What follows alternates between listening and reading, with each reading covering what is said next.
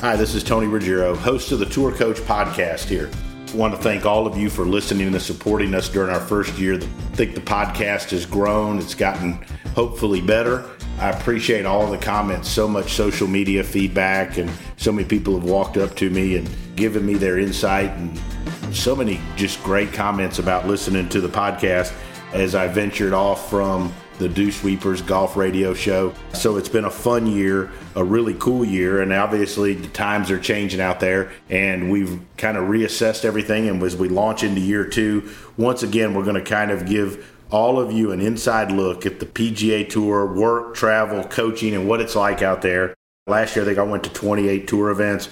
Obviously, this year it's a little different with everything going on in the world, but you'll hear me from various stops along the PGA Tour, as well as sitting down with my players and coaches and friends at the Learning Center at Frederica, where I'm based out of now, over at St. Simon's Island, Georgia. Just a fantastic place, and I'm grateful for the move there and for the opportunity to coach at what I think is the highest level of our players over there at Frederica.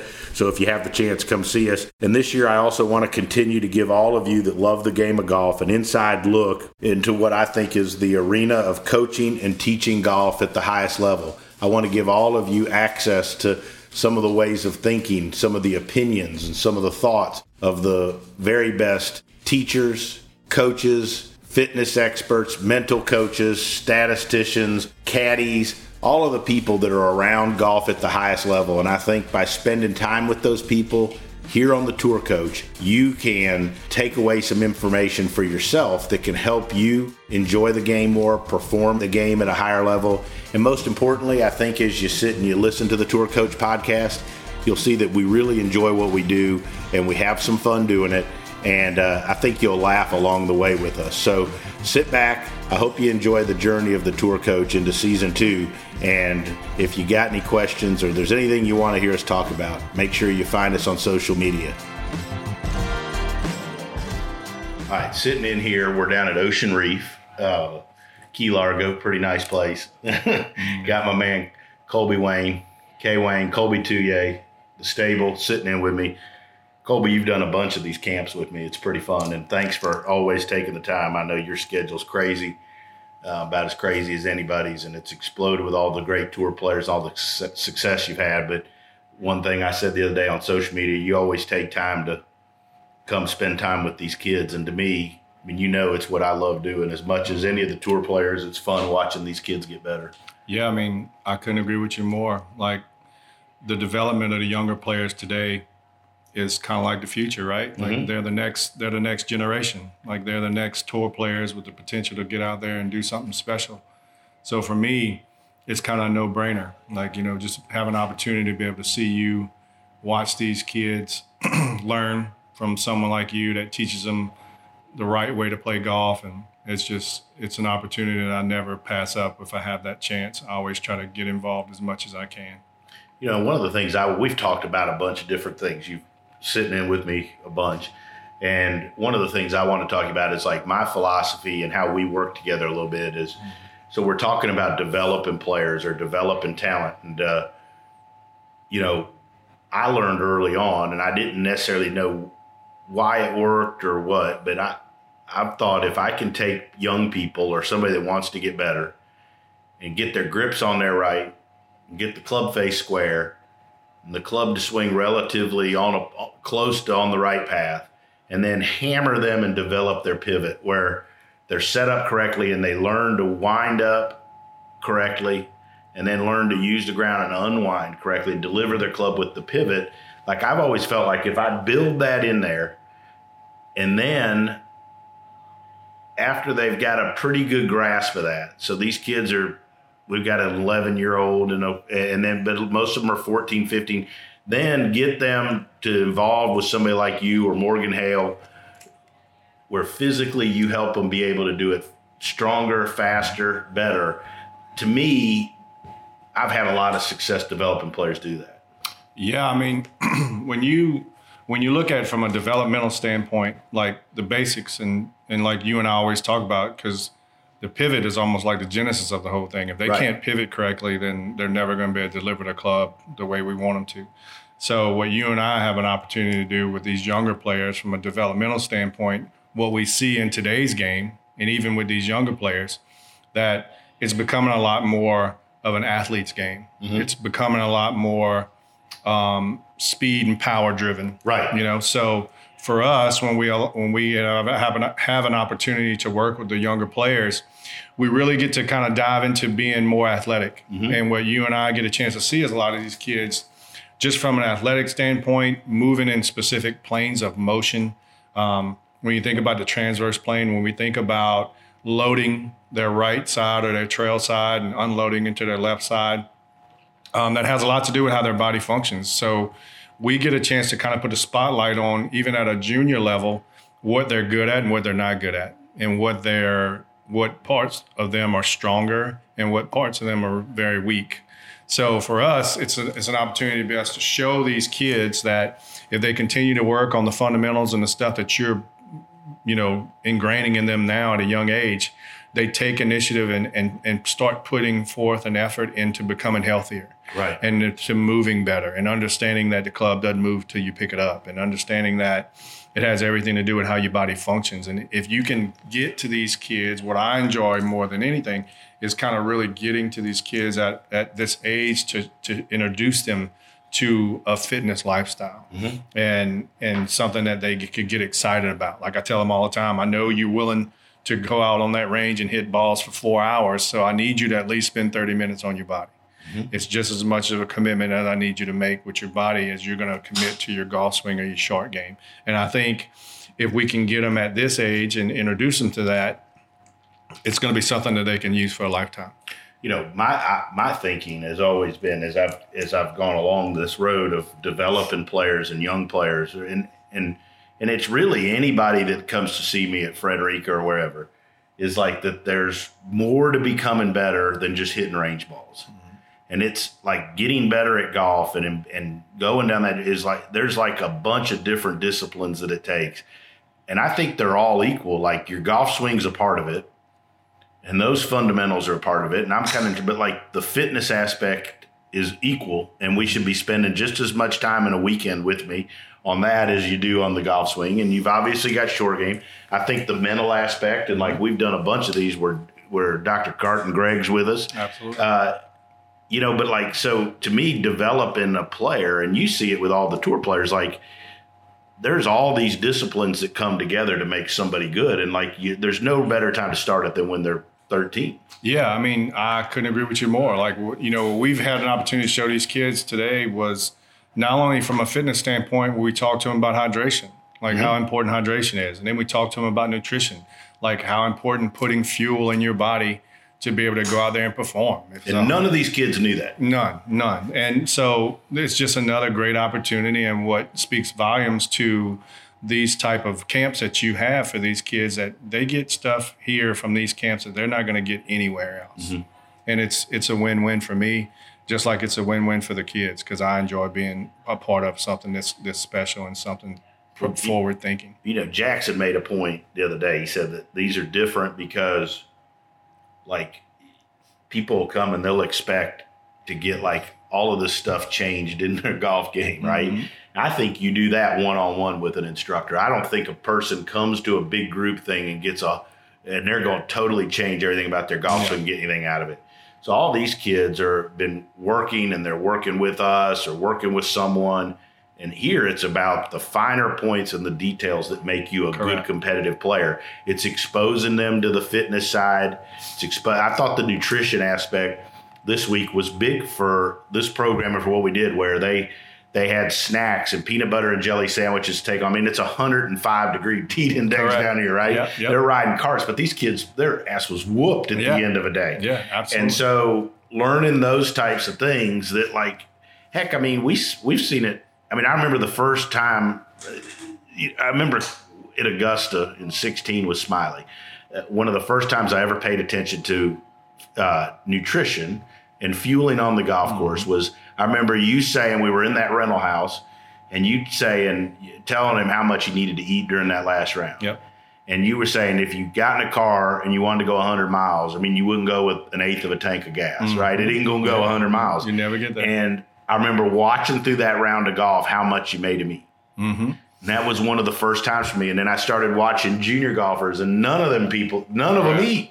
Yeah, I mean, I remember at Augusta, I would wait for Smiley on the back of 7 with a sandwich, a peanut butter and jelly sandwich, and I would give it to him on the 7th hole to make sure he was eating enough calories. And that's when he shot that round on that Saturday. He was talking to Jim Nance later, Right. So, I mean, it just goes back to what we talk about so much. And like you said, the fine-tuning things, the fine informative things that these kids get from these type of camps and stuff. And it's the little things. It's like you said, if these kids leave here today and realize how important drinking water is, or these kids leave here today. So how much water should any golfer playing golf drink during when the you day? think about just in normal hydration, like for humans in general, like what I talked to them about yesterday, when we had that hour meeting about nutrition and hydration, like they need to be drinking at least half their body weight in ounces of water. And that's just to be normal. Now we're trying to So a 150-pound kid ought to drink 75 ounces of water. Correct. That's for minimum hydration, absolutely. Now, these kids are out here exercising, they're performing and doing things. So now it gets even more important from the nutrition side, where you make sure you're giving them the macronutrients and amino acids and the electrolytes that's going to allow them to stay hydrated. Right. Because I talked to them before, like once you start to lose a very small percentage of hydration, when you're talking about 2 to 3%, which is easy to get to, I mean, you're already starting to lose cognitive reaction time. And then if you get to that 4 to 5% line, now you're starting to lose performance and output and strength. So 5%, you're basically a different player than if you're at 100%. If you lose that 5%, right? So, I mean, you're already losing strength, you're losing reaction time, you're losing cognitive decision-making skills, and that all has to do with hydration. Now you factor in the nutrition side, so you've been starving for the last 6 hours. So that kind of speeds that process up even more. And that's where you start to see these junior golfers and stuff, and they're carrying their bags in these tournaments and stuff. Like, it's totally different ball game. So for me, it's trying to get them and ingraining in them now how important that nutrition is. And that's going to play a vital part of you playing great golf, just as important as your putter or your driver. That's part of it, because you have to, if you're setting those goals to be able to accomplish these things, to play in tournaments, play at high levels, and if your ultimate goal is to win golf tournaments or one day be on the PGA Tour, your body and fitness and your health has to be at the forefront. Absolutely. So I just think that, like, when you watch and you start seeing trends, right? So you watch kids out there or guys out there that they get to the end of the round, or like guys you see, young players, college players, they get to the end of the round, even tour players, and they've got 4 holes to play and they start fading coming down the stretch, right? Yep. I mean, it's not always your golf swing. Correct. I mean, it's got everything to do with how your body moves, how your body functions. It's got everything to do with how much effort that you're placing as an informative, information gathering based things that you're trying to accomplish to succeed and play at a level you're trying to play at. It has to go back to the basics. And the basics of nutrition, the basics of hydration, all those things play a part. So now, how for a junior golfer, how often should they eat on the golf course? I want my junior golfers is just like a PGA Tour player. They should be eating after every 3 holes. They should be eating something. They should be putting something. I mean, it could be balanced. I mean, if you eat a peanut butter and jelly sandwich, you can do half of it after 3 holes and eat the other half. And if you have a bag of almonds, you eat the almonds after the next 3 holes. So you're eating 4 times in a round of golf. What about like sports drinks? And this is much for me, like the Gatorades, Powerade stuff. Do you drink a lot of those, or is it better just water? Man, I think if you have water is the ultimate, because there's not going to be cut with anything, because you got to watch the sugar intake. When you think about the drinks and the sport drinks that we have today, there's a lot of sugar. So that's going to actually excel dehydration. So we don't want you to have anything like from a sugar-based drink or anything like that that's going to make your blood sugar spike, because that's going to affect your energy levels as well. So ultimately, water's the way to go. But you add water with the electrolytes and the nutrients that you're taking in through your nutrition. So when you're eating that peanut butter jelly sandwich, you're getting those macronutrients. The reason why it's called carbohydrate is because it hydrates you when you eat it. That's the most important thing. So when you eat that carbohydrate, that water molecule is going to be restored, and it's going to retain. It's going to allow you to stay more hydrated. So we've worked with everybody here twice at least, and on their full swing and on their golf swing. let's talk a little bit about some, because the thing I've always liked that we do is obviously we're building the pivot, but that it's things that people can do at home. Anything. I mean, there's nothing here that you've used that a junior's got to go spend $1,000 on. Most of the stuff is pretty inexpensive. Things they can do at home using their own body weight. So let's talk about backswing stuff. Some of the stuff we do. The big thing is it's allowing them to understand that their machine is their body. Like the club's controlled by the body. So it's how the body functions, how the body moves. So when you think about something like the backswing, you don't have to buy a $1,500 piece of equipment to turn better. Like you can literally do it like with furniture sliders to open your hips up. You can get that separation drills where you're pushing across your body, where your upper body stays neutral and you're actually separating. And you're doing that with a furniture slider.